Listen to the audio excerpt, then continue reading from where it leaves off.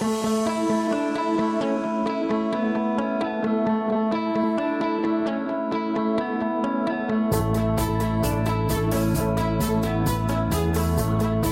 rest of us are going to be continuing the Great Escape. Okay, we've been walking our way through the book of Exodus. This is our 59th message in the book of Exodus, so we praise God for that. This give you guys a little bit of a refresher on last week, kind of where we were. Message last week was called "Cleansed unto God." Okay, the Lord's instructions shifted from His people back to His dwelling place, and we saw that He talked about what's called the laver. The laver is actually like a wash basin. We talked about that laver. We talked about the fact that it not only was a place that they would wash up, it would reflect to them what was dirty, but it would also be a place where they would wash up. The priests would. So it pictured God in His supernatural truth through the Word of God, but it also pictured the Lord Himself. This morning, we're going to look at some very interesting details that are found in the instructions as we look at the oil, the anointing oil that's going to be used. And this not only for the oil in regards to what it's going to do in regards to the men, but also the anointing of the tabernacle as well. And this message this morning is called a holy anointing. Let's pray. Lord, we thank you so much for today. And God, you know that my desire is, Lord, that this message, Father, would come directly from you, not from me. And Lord, as I labored over it and prayed over it, God, I know that you've shown and spoken to me. And I ask now, Lord, that you would speak through me. The words that I share would be the ones that you would choose, not the very ones that I would choose. God, if there be a way for me to disappear and just you to show up, God, I would certainly appreciate it.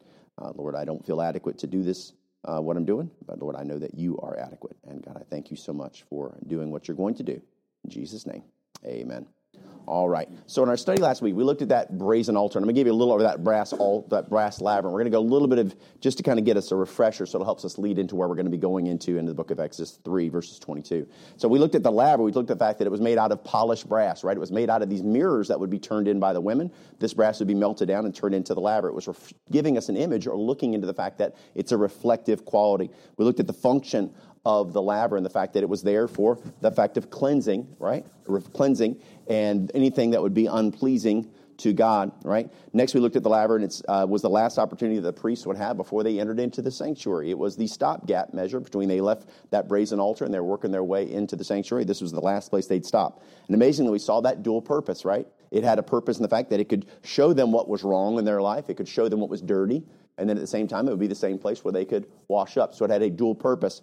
We looked at the fact that the Bible, as Christians, we go to the Word of God. And what does the Word of God do? It reveals to us. It shows us. It basically calls us out, right? You read things in Scripture and you go, man, I'm doing that wrong.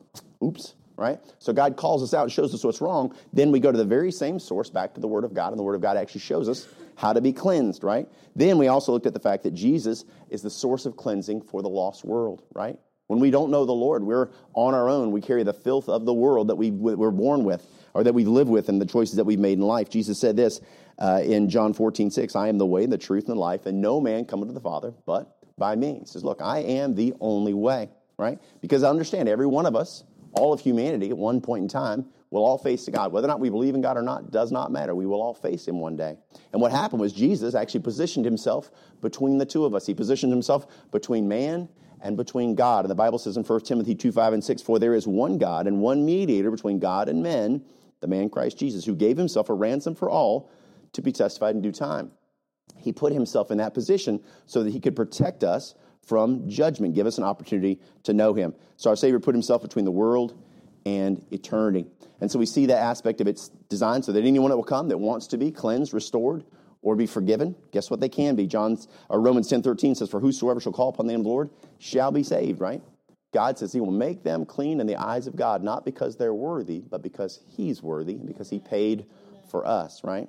So, the priests didn't cleanse themselves. We understood that if they went in there covered with the filth of the world, that the Bible says that they would die. So the same thing is true for us. If you and I spiritually are going to go before God, and you've not made things right with God through Christ Jesus, and He's not paid the price for your sins, you stand before God filthy. And what will happen is the Bible says you will die. There is a spiritual death. So the laver pictures not only the Bible, but it also pictures Jesus. And as we go now into Exodus 30, verses 22 and 23, so we've been talking about filth, we've been talking about cleansing. Now it says in verse 22, moreover, the Lord spake unto Moses, saying, take thou also unto thee principal spices of pure myrrh, 500 shekels, and of sweet cinnamon, half so much, even 250 shekels, and of sweet calamus, 250 shekels. So we look at that first one, myrrh, right? Myrrh shows up in the Old Testament 13 different times. And as it shows up in the Old Testament, it always shows up as a perfume. Traditionally, it's really linked to love a lot of times.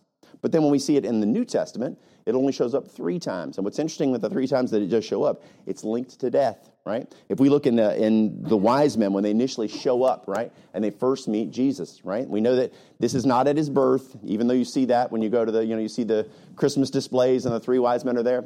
That's not the case. Here's the birth. In Matthew 2:11, it says this, and when they were come into the house, okay, they're not in a manger, they're not in a stable.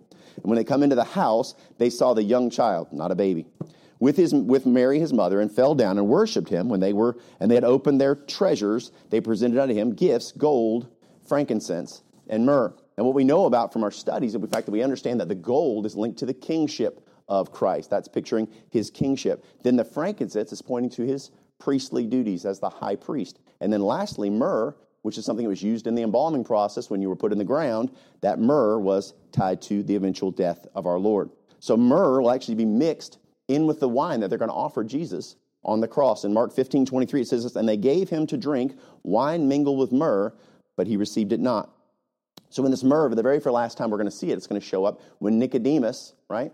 Nicodemus, who came to Jesus by night, and Jesus talked to him, and he says, you must be born again. And then Joseph of Arimathea, they came and they asked for the body of Christ. They took it down, and they're going to put this sweet-smelling myrrh, they're going to rub it on his body with some other ointments as well. So in John 19:39, it says this, and there came also Nicodemus, which at the first came to Jesus by night, and brought a mixture of myrrh and aloes, about 100-pound weight. So they would lay the body in the tomb, and they would rub it down with these incense and things like that. So we see this New Testament connection to death. And then here the Lord says the next thing they're supposed to get is cinnamon, right? Cinnamon. They collect it. It's going to be about, a decent amount of quantity. They're going to collect that cinnamon. Then they also says they're going to get what's called calamus. Now, calamus is a sweet smelling. And almost, if you take the smell of calamus, it actually smells like nutmeg, ginger, and cinnamon kind of combined. So we take the myrrh, which has got a sweet smell to it. We take the cinnamon, which has another sweet smell. This other calamus. And what's interesting about calamus is actually for thousands of years, it's been one of the ingredients in perfume and still is today. It actually comes from a thing called sweet flag, which is kind of a marsh grass. Verse 24 says, and of cassia 500 shekels after the shekel of the sanctuary, and of oil olive and hin. A hin is a quantity. A hin is actually about a gallon. So we talked about this cassia. And what's interesting is cassia has a very similar smell to cinnamon, but it actually has also a smell a little bit like buttered popcorn. Who wouldn't love that? Dude, isn't that, you go to the movie theater? It's one of those things you're like, I'm not even hungry, but we got to get some. And then you got to use the little, anyway, get the popcorn, get as much butter on there as possible. So all these ingredients, they're essential, right, in this picture of the sweet-smelling oil. This perfume is going to be created. Now, what you and I could think about, now the olive oil, as I said, it's about a gallon or a little bit more than a gallon.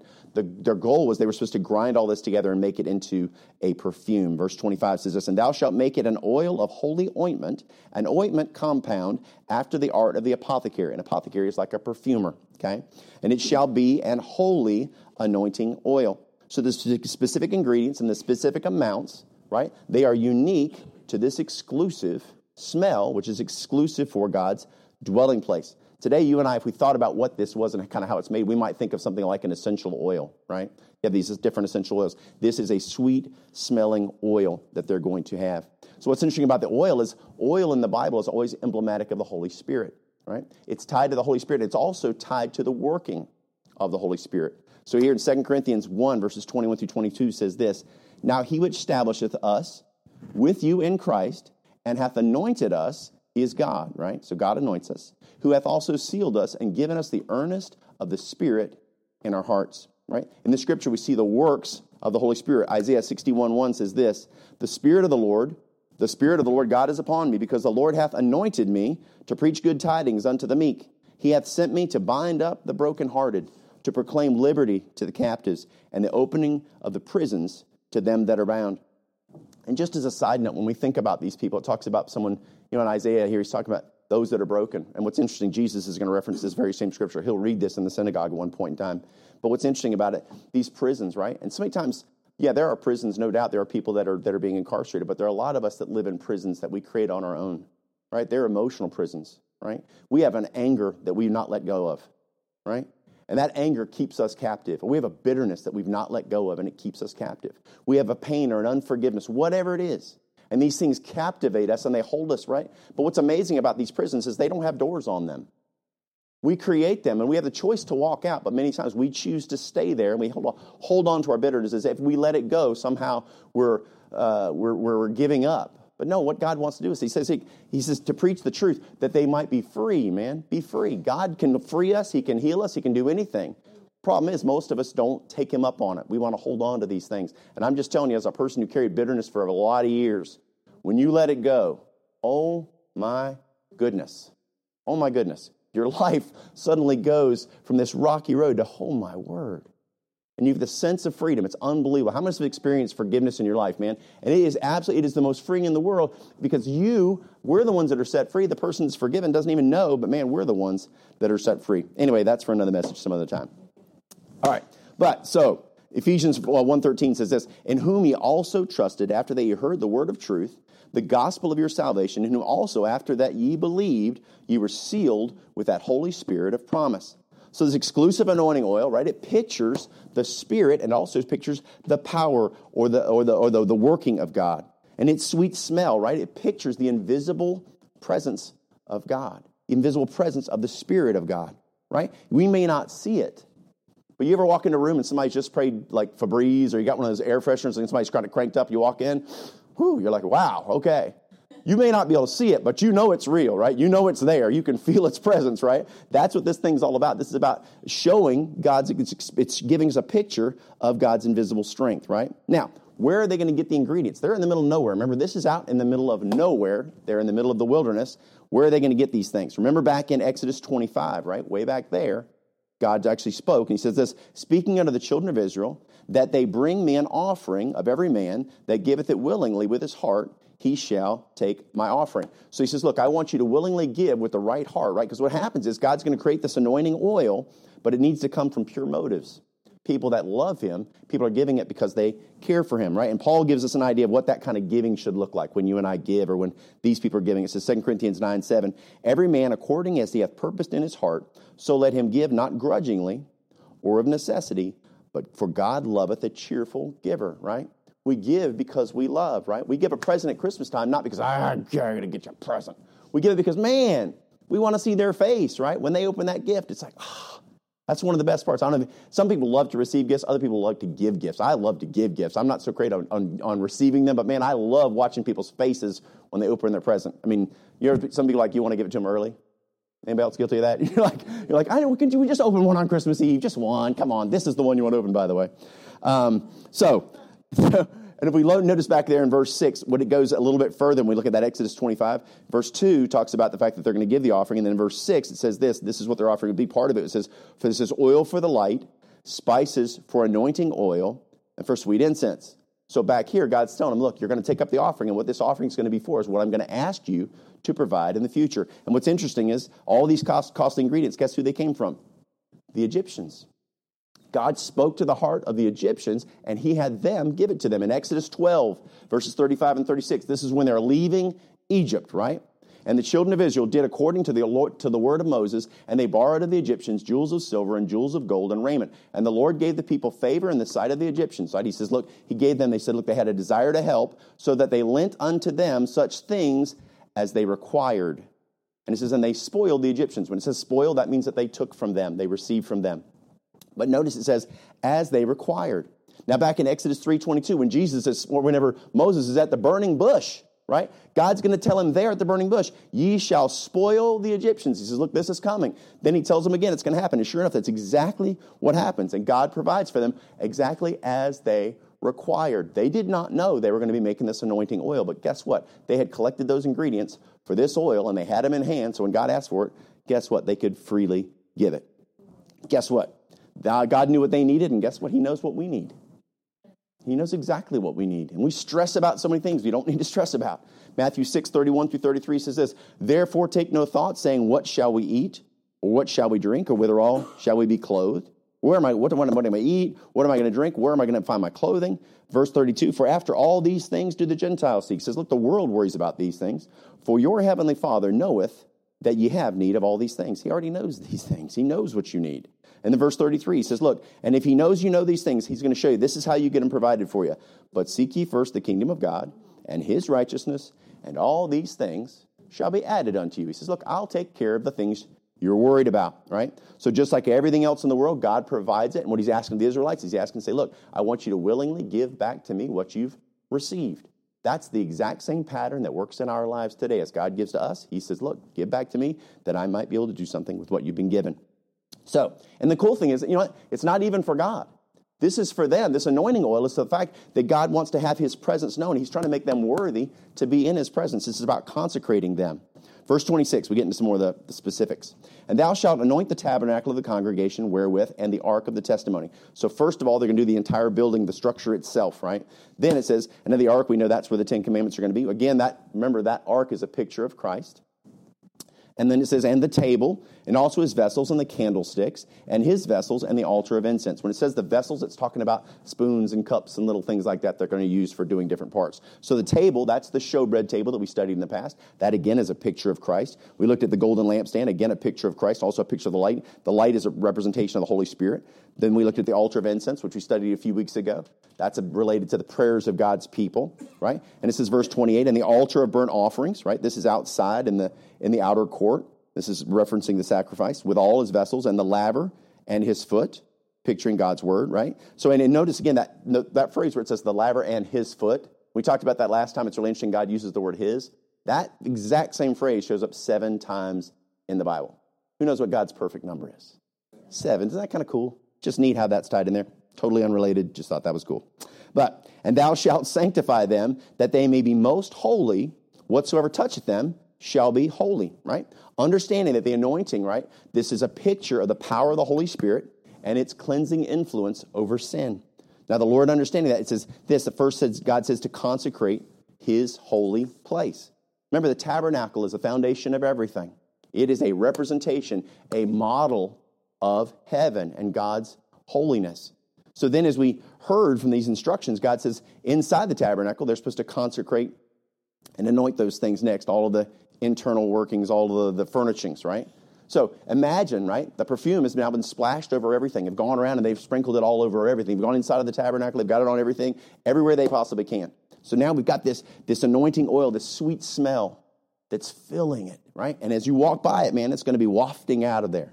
Now, practically, understand, they're making sacrifices every day, right? And if there's blood every day and animals being killed every day, there's probably a little bit of a smell, wouldn't you imagine, attached to that, right? Not to mention they're going to be in the wilderness, which is kind of stinky as it is, right? So what happens is that practically this actually is covering up the smells of the things around. But prophetically, it's an all-encompassing presence of the Spirit of God filling his house, right? Now, as one would approach the tabernacle, now you realize there's thousands and thousands of tents, and you have the tabernacle sitting here in the center of this thing. It's going to stand out, but what's going to be amazing about it is the fact that as you approach it, guess what? As you're walking downwind from it, and you know, because it's a unique smell, the only place that smell is going to be smelled is there. You'll know that's the presence of God. I can smell God's house from here, man. Some people in this neighborhood, guess what? They go by this church and they go, you know what? I just have a feeling I should stop. You know why? I smell like God might be over there, right? How cool is that? And we get to be here. God is good, isn't he? So we already know that God's dwelling place of the tabernacle is supposed to be set apart based upon the way it looks, but guess what? Now it's supposed to be by its smell. It is, again, sanctified. It's set apart. Every corner, every nook, every cranny, every crevice, every piece of furniture is going to carry the scent of God's holiness. Remember what 1 Corinthians 6, Paul says this. 1 Corinthians 6:19, he says, what? Know ye not that your body is the temple of the Holy Ghost, which is in you, which ye have of God, you're not your own. So we talk about the tabernacle has been consecrated. It's now been sprinkled all through with this incense. Now it's got this sweet smell. It's filled with the smell. And then we find out, guess what? You and I, as believers, we're that same thing. We're that tabernacle. We're supposed to be filled with this sweet smell of God's presence, that Holy Spirit presence. So just like God's dwelling place is filled with the sweet aroma of God's holiness through the oil, every nook and cranny of our lives should smell of the sweet odor of God. Remember, as believers, he lives within us, right? God lives within me. Great. Galatians 5:22 and 25 says this, but the fruit of the Spirit, right? The evidence of the Spirit is what this is talking about. The fruit of the Spirit is love, joy, peace, long-suffering, gentleness, goodness, faith, meekness, temperance. Against such there is no law. Verse 24, and they that are Christ have crucified the flesh with the affections and lusts. That's the thing that's fighting against us, right? And this sweet smell should overcome those smells of the world.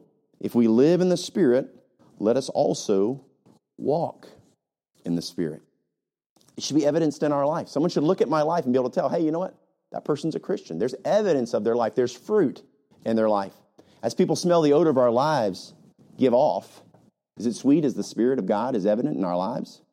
When we smell of our lives, when the smell of our lives reaches their nostrils, right?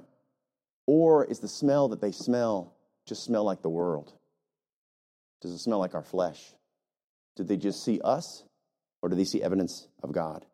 And this leads us to the last thing to be anointed, which is the wild card of the anointing process. This is humanity. Here we go. And thou shalt anoint Aaron and his sons and consecrate them, that they may minister unto me in the priest's office. I want you to notice the word may, right? Use the word may, not will. It says that they may minister unto me. Guess what? Because there is a wild card element to humanity. You and I have what's called free will, right? It's easy to sanctify a place or a thing because once it's clean, unless otherwise influenced, it'll stay clean. Not so with people, because we always seem to be so eager to dirty ourselves with the things of the world, right? We struggle with our fleshly lust. 1 John 2:16 says this, for all that is in the world, the lust of the flesh and the lust of the eyes and the pride of life is not of the Father, but is of the world. When we fall prey to these things, our eyes, our desires, these lusts in us, and we follow through with them, guess what? We fall right into the world. You see, God gave people this free will so that we could choose our own destiny. God allows it. Why does God give us free will? Because guess what? This whole thing is surrounded around love, and love cannot exist without free will. If I command you to love me, and you tell me you love me, that's not love, right? But if I give you free will, and you choose to love me, well, guess what? That's love. And what God wants us to love him. He gives us free will to choose to do right or do wrong. Proverbs 16:9 says this, a man's heart deviseth his way. A man's heart deviseth his way, but the Lord directeth his steps. God says, look, this is the way I want you to go, but now the heart is going to devise his way. And this is both a blessing and a curse, right? It's a blessing and a curse because bottom line, we get to choose. I can choose to do right. Amen. But I can also choose to do wrong, right? This is a struggle. Is anybody else familiar with this struggle? When you woke up this morning, guess what? It was introduced to you as soon as you woke up, as soon as you open your eyes, right? So in 1 Corinthians 10:13, it says this, there hath no temptation taken you but such as is common to man. You all deal with this, is what he's saying. But God is faithful, who will not suffer you to be tempted above that ye are able, but will with the temptation also make a way to escape. He makes a way, doesn't mean you have to follow it, that ye may be able to bear it. He says he's going to give you a way out. What the Lord is saying here is that the temptation to sin is presented to us. We can either fall snare to it and fall into it, or we can turn away from it and we can take the way of escape that God offers. Comes down to a choice, right? The anointing process for this priest, it says they may minister. This process is this. They have to choice. They have got to choose to submit. Right? Remember that this anointing oil is picturing the power of the Holy Spirit. The same Spirit, right? The same one, exactly the same one, is the one that you and I encountered at salvation. That same Spirit, when it came into me, man, when it changed my life, the night that I fell on my knees back in 2001, man, August 11, 2001, when my wife and I, we were slid off the couch, lost, broken, fell on our knees, and met the Lord Jesus Christ face to face. Couldn't see him, but our hearts could. And that Spirit spoke to my heart, man. And we received him, and it changed our everything. Our countenance, guess what? When we went to God, it wasn't prideful. It was humble, right? When we come before God, we don't stride before him with pride and claim our gift of salvation. I'll take that, Lord. No. Man, we come before him broken and humble and reverential, right? The night we prayed, man, so many people, and I prayed with thousands of people for salvation. And what's amazing is how many people, their hearts just break. They just break. Just this past Sunday, we had people sitting in this service that while the message was being preached, I watched them go from here and angry to here to a head down to when they lifted their head, tears just running down their face. That's the Spirit of God drawing people. He loves us, man. It takes a humble spirit. Humility. God responds to humility with restoration. 2 Chronicles 33, verses 12 through 13. This is King Manasseh. Manasseh has fallen into captivity. He's lost everything. It says, and when he was in affliction, he besought the Lord his God and humbled himself greatly before the God of his fathers and prayed unto him. He says, look, you know what? God, I'm in a desperate place. I need you. And he was entreated of him and heard his supplication. God heard his supplication and brought him again to Jerusalem into his kingdom. He restored him back. And it says here, then Manasseh knew that the Lord, he was God, right? He was humble before God, and God responded in restoration. Where humility brings restoration, guess what pride brings? Destruction. Always brings destruction. Pride is the root of all sin. Proverbs 16:18. Pride goeth before destruction, and an haughty spirit before a fall. The Holy Spirit of God wants to work in and through our lives, man. That's his desire, right? God wants to work in us. But we've got to have a humble heart. James 4 verse 6 says this, but he giveth more grace, wherefore he saith, God resisteth the proud, but giveth grace unto the humble. Verse 10, it says this, humble yourselves in the sight of the Lord, and he shall lift you up, right? You lift yourself up, there's a problem. God's going to humble you. But if you humble yourself, guess what God will do? He'll lift you up. Proverbs 29:23 says this, a man's pride shall bring him low, but honor shall uphold the humble in spirit. So it's in the posture of humility that we must go to God, right? If we're to be used by God, if God's to work in us, if we're to experience his power, we've got to be humble. God wants to use these priests, right?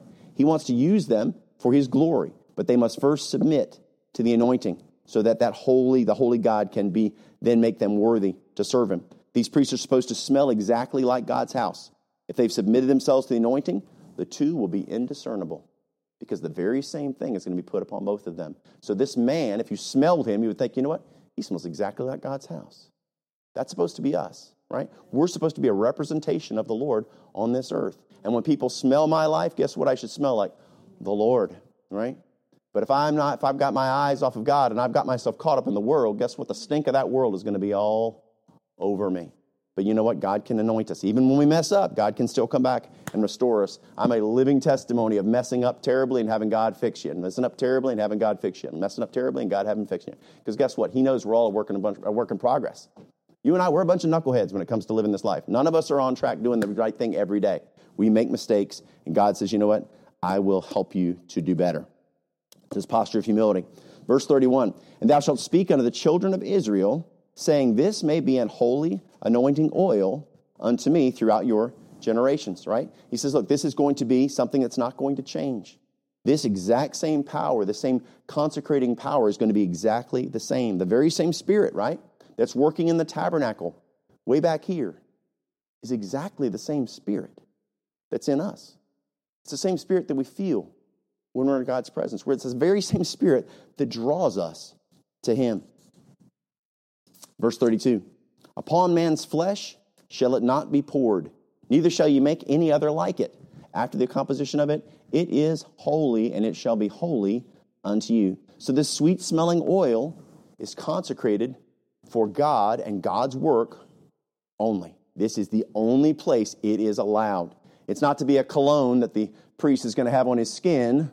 So when he walks around with everybody else, they're like, ooh, nice, that's nice, right? It's not created for that purpose, right? It's not supposed to be anything but there. It's going to be on their robes, right? And that's where it's going to stay. So this pleasant odor would be unique, right? It would only emanate from God's house and those that serve Him. That's it.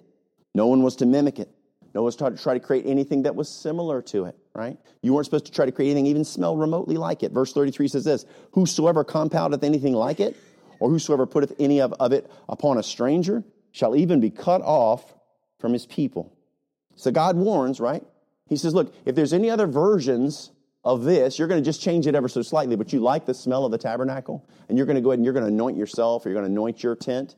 That's not allowed, because there should be nothing that should be even remotely looking like it, but not being truly what it is. And what happens, we have fabrications in the world, right? He says those people will be cut off. Just like creating an anointing oil similar to God's to mimic His holiness, there are people in our world today that try to mimic the power of the Holy Spirit, right? They do it in their flesh. They do it in their emotions, right? There are churches and pastors who are not only claiming His presence where He is not, but guess what? They are claiming His power in doing things that can't be found in the Bible, or actually are contrary to things that we find in Scripture. So what we got to do is say, look, I've got to pay attention, right? I've got to notice. The Bible says, try the spirits, right? That they be of God. Because guess what? There is a spirit of Antichrist that lives in the world. And guess what he does? He mimics God, right? Because you have Christ and you have the Antichrist. Guess who he looks like? Christ, right? So guess what? There are things in the world that look like the Holy Spirit, but guess what? They're not. They're not the Holy Spirit, right? So we have these issues, right? Think about this. There's pastors where they will slay the people in the Spirit. I slay you in the Spirit. And the preacher goes, whoo, and everybody falls back. Whoo, slain in the Spirit. Or they heal them, right? They go up and they put their hand on their head and they go, oh, you are healed. And they fall back. I want you to go study your Bible. And you find one person in the Bible who submits to God by falling backwards. They don't exist. Everyone who falls backward is demonic. Everyone who falls backwards is someone who stands in opposition to God. Right? Remember when the soldiers came to get Jesus? And they said, we're looking for Jesus. And he says, I am he. What happened to all of them? Whoa. They fell back, and again and again and again and again, falling backwards is not a thing that God does. You fall forward in reverence to God. Everyone who falls in reverence to God is like this on their face, it talks about, not on their back. Holy laughter, man. There's preachers, there's churches out there where they go, I'm going to lay you on holy laughter. Whoo! And everybody goes, ah! The whole place erupts, and everybody starts laughing and getting crazy. And people go, man, you feel the Spirit? You feel the Spirit? Oh, man, I felt the Spirit. It's amazing. Right? Oh, they're all speaking in tongues. Blah, blah, blah, blah, blah, all this craziness going on. Nobody has any idea what's going on. Just craziness, right? That's not of God. God is not a God of confusion, right? We know who is. The enemy, man. So we got to be careful. Matthew 7:20-23 says this, wherefore by their fruits ye shall know them, right? We talked about the fruits of the Spirit. By their fruits ye shall know them. What is their life? Reveal. Look at this. Verse 21. Not everyone that saith unto me, Lord, Lord, shall enter into the kingdom of heaven. These are people that are going, hey, I'm a Christian. You know me, I love God. It says, not everyone that saith unto me, Lord, Lord, shall enter into the kingdom of heaven, but he that doeth the will of my Father which is in heaven. He that does what this word says, not what they choose out of their emotions, not of their own free will. Verse number 22, many will say to me in that day, Lord, Lord, have we not prophesied in thy name? Have we not done amazing things? And it says, and in thy name have cast out devils. That's powerful stuff, man. We're dealing in the demonic world. We're doing all these amazing things. And in thy name done many wonderful works. We've had people sit in awe in service or watch on TV and just be like, wow, do you see what they've done? Check it out. Verse 23. Then will I profess unto them. This is Jesus saying this. This is not someone, this is Jesus. He says, and then I will profess unto them, I never knew you. Depart from me. Look at the last line. Ye that work iniquity. You believed you were doing what was godly, and in reality you were serving Satan. Because guess what? It smelled close enough to the Holy Spirit that you bought. You believed it. And there are people that are falling into these false religions, and guess what? They don't have a clue. They are sincere, but they are sincerely wrong. And God says, look, there is only one, and that's why there's not supposed to be a facsimile or a copy of the Spirit, man. There is one and one alone. Or as our Lord says here, check this out in 2 Timothy 3:5, it says, having a form of godliness, but denying the power thereof, right? And the last part of that verse in 2 Timothy 3:5 says, from such, turn away, right? And as the Bible says, and Jesus says, or as the Lord says up here in verse 33, he will cut them off. Cut them off. Let me just tell you what, there is a truth, right? The Spirit of God will never, ever, ever contradict the Word of God. Never, ever. They are always in perfect unison. The Father, the Son, and the Spirit, they are one. And so much of what is done in the name of God and in His Spirit are fabrications of humanity. They are the creations of men, passed off as the work of God, copies of the Spirit. If we want to know if the Spirit of God is working, if He's really working, guess what He does? He brings conviction. If you go to church and when you leave, there's no conviction, you're like, man, that was awesome. Was that a good time or what? Let's high five in the parking lot. Yeah. But there's no change. There's no conviction in your heart. We studied last week, right? We talked about this.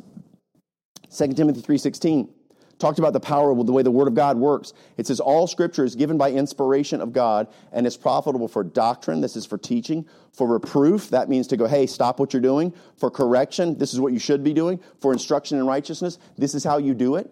So the Bible says, look, you know what? If God's working in your life, He's convicting you to make changes. He's trying to refine you. God's desire is that we be the best we can be, right? That's every time we deal with Him. When the Spirit deals with us, yes, He can certainly feel the fulfillment of God, but guess what? It's always going to be attached to something that God's trying to help us to grow in, right? It's the Spirit that reveals spiritual truth. So without the anointing of the Spirit, guess what? The Word can't change us. 1 Corinthians 2:12-14 says this, now we have received not the spirit of the world, but the Spirit which is of God, that we might know the things that are freely given to us of God, which things also we speak, not in the words which man's wisdom teacheth, but which the Holy Ghost teacheth, comparing spiritual things with spiritual. But the natural man, look at this, the person who does not know the Lord, the person who does not have God, but the natural man receiveth not the things of the Spirit of God. He cannot hear from the Spirit of God, for they are foolishness unto him. He sits back and judges God. The same way I was the night I got saved. I'm sitting like this. Bible guy, let's get this done. Got things to do. Let's get it done. Come on. But as God started to deal with my heart, I went from sitting back to being like, wow. And God drew me through His Spirit, right? The natural man is saying, receiving not the things of the Spirit of God, for they are foolishness unto him. Neither can he know them, because they are spiritually discerned. God says the Spirit's the one that will show him. And if you don't possess the Spirit, then guess what? Then God can't show you. But He can draw you to repentance. He can draw you to salvation. God's truth is for God's people. Romans 8:9 says this, but ye are not in the flesh, but in the Spirit. If so be that the Spirit of God dwell in you. Now if any man have not the Spirit of Christ, he is none of His. If you don't have the Spirit within you, if you've not received Christ as your Savior, He will dwell with you. Once you get saved, He moves into you and He will never, ever leave. It becomes a part of who you are, the indwelling Holy Spirit. God's desire is for all of humanity to be His. And guess what? To smell of His holiness, right? When you get saved, man, that anointing, that Spirit fills you, man. You are baptized in the Spirit of God. You're anointed in the Spirit of God, right? Now, God's desire for all of us to have that. Why? Because He loves us, right? As His children, does our life smell of God's anointing, right? Does it give off the fruit of the Spirit? And because of the fruit, that's the fruit of the Spirit and the Spirit that lives within us, is it evident in our life? If people look at us, is it clear to say, man, you know what? There's something different about them. Something about the way they handle themselves. They didn't even say anything, but there's just something there that I can't even explain. It's like when you go to foreign countries and you meet people that are saved. You meet Christians, and there's an instant kinship. Because guess what? We have the same Father. We have the same Spirit living with us. And there's an instant sense of like, man, you know what? A connection. And you probably all experience that. When you run into somebody who's a Christian, there's an interesting connection that happens there. But then we think about this. Or if we think about the smell that gives off. Do we stink of the world? Right? Do we stink of our flesh? When people look at us, what do they see? Do they see fruit of the Spirit or the fruit of our flesh? If you've not received the Spirit of God by faith and accepted the Lord as your Savior, then you're not His. The Bible says you're not His. And the whole thing is, that smell that your life gives off as a lost person, it's your flesh.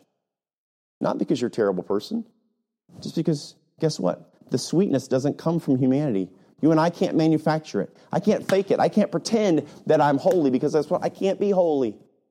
I was born into sin, and guess what? So are you. The Bible says, for all have sinned and come short of the glory of God. We're all in the same problem. So when someone looks into my life and I'm a lost person, guess what I reveal? I reveal a lost person. That's just who I am, and I have no choice. And no matter how hard I try, I can't get rid of that.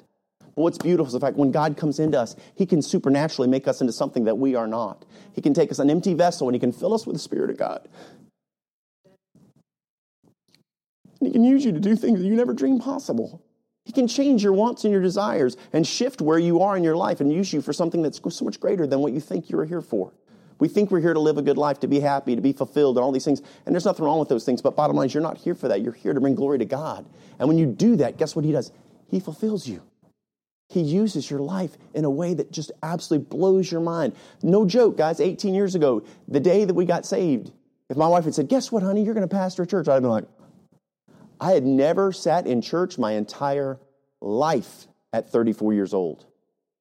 And she had no dream of this. This is not our expectation. This is what we didn't want what we have planned. But I have no doubt at all that I'm exactly where I'm supposed to be. And if you'll just surrender to what he has for you, man, he can fulfill you like you would not dream. Not for your self-fulfillment, just for the fact that you're now in this fellowship with God that's so sweet and so beautiful. So what happens if you're that person and you say, you know what, I don't have the Spirit of God. And if people look at my life, not because I'm bad, but guess what? I just smell of the flesh. I just smell of the world. That's all you're going to see in me. But the good news is, man, that God loves you. And right where you are, he wants to make a change. If we'll submit ourselves to him, right? Receive the gift of salvation, right? He can make the aroma of our life, man. The smell that used to stink, the smell that used to smell of all the sacrifices and all the death and all the wilderness, right? Because guess what? The Israelites are going through the wilderness. And guess what? As people within living this life, guess where you are? You're in the wilderness. And all the stink of the wilderness is all over us. But boy, oh boy, you can walk up and be anointed with that oil.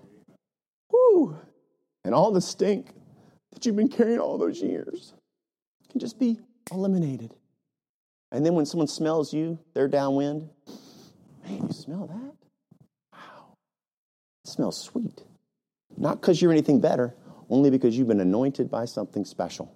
God, in that moment of faith, when you receive him and you submit yourself to him, you can receive a holy anointing.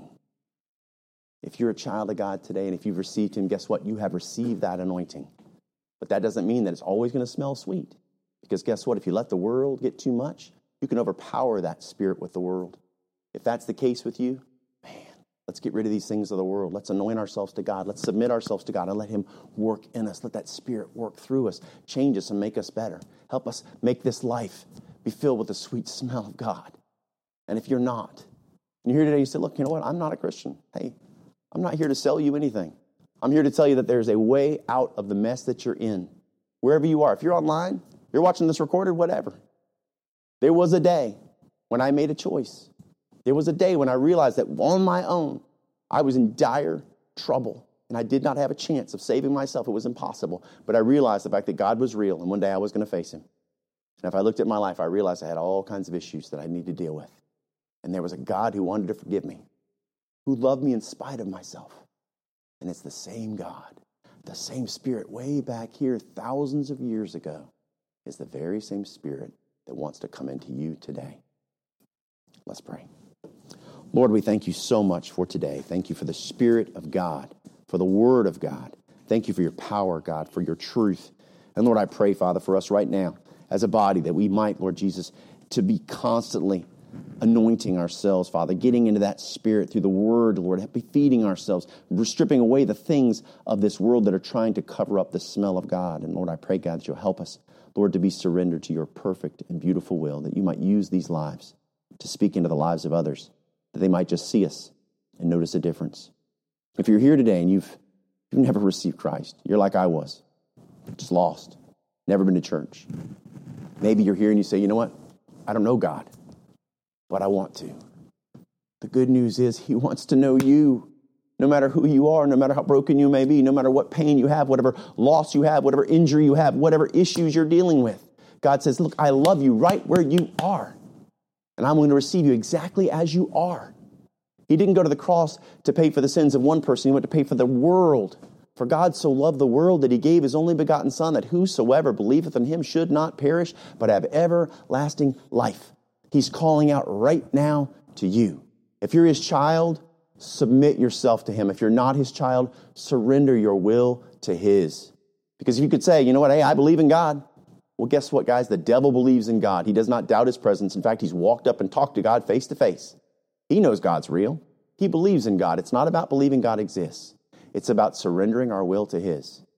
And if we'll surrender our will to God and we'll trust in Jesus Christ as our Savior, believing that he is who he says that he is has the power to save us, the fact that he died on the cross for our sins because you and I could not pay the price. For whosoever shall call upon the name of the Lord shall be saved. It's not a magical prayer. It's not a ceremony. It's a matter of the heart. The Bible says, for with the heart man believeth unto righteousness, and with the mouth confession is made in salvation. It is a matter of the heart. just like giving. This is a matter of giving our heart to God. And the wonderful thing is he's waiting with his arms wide open, with love in his eyes, saying, I will pay for you, and I will redeem you, and I will forgive you. So with our heads bowed, with our eyes closed, if you want to receive Christ as your Savior, there's not going to be a magical ceremony, nothing like that. What I'm going to do is I'm going to ask you to pray. And this is going to be, I'm going to lead you in prayer. I'll help you. But it's not a matter of the words. The words will do nothing for you. If it's just words, forget it. Don't do it. But if it's a matter of your heart, if your heart is willing to submit to God and you say, look, I want to receive Christ as my Savior. In this prayer right here, you can open your heart to God, and guess what? He will hear you, and he will respond, and he will save you. So with our heads bowed and with our eyes closed, if you want to receive Christ as your Savior, I'm not going to ask you to pray out loud. I'm going to ask you to pray in your heart and in your mind. This is an opportunity for you to talk to him.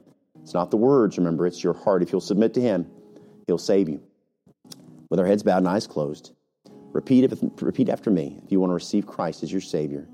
Dear Father, I know that I'm a sinner, and I am so sorry for all that I've done wrong. I understand that you love me, and I believe that you would save me if I asked you.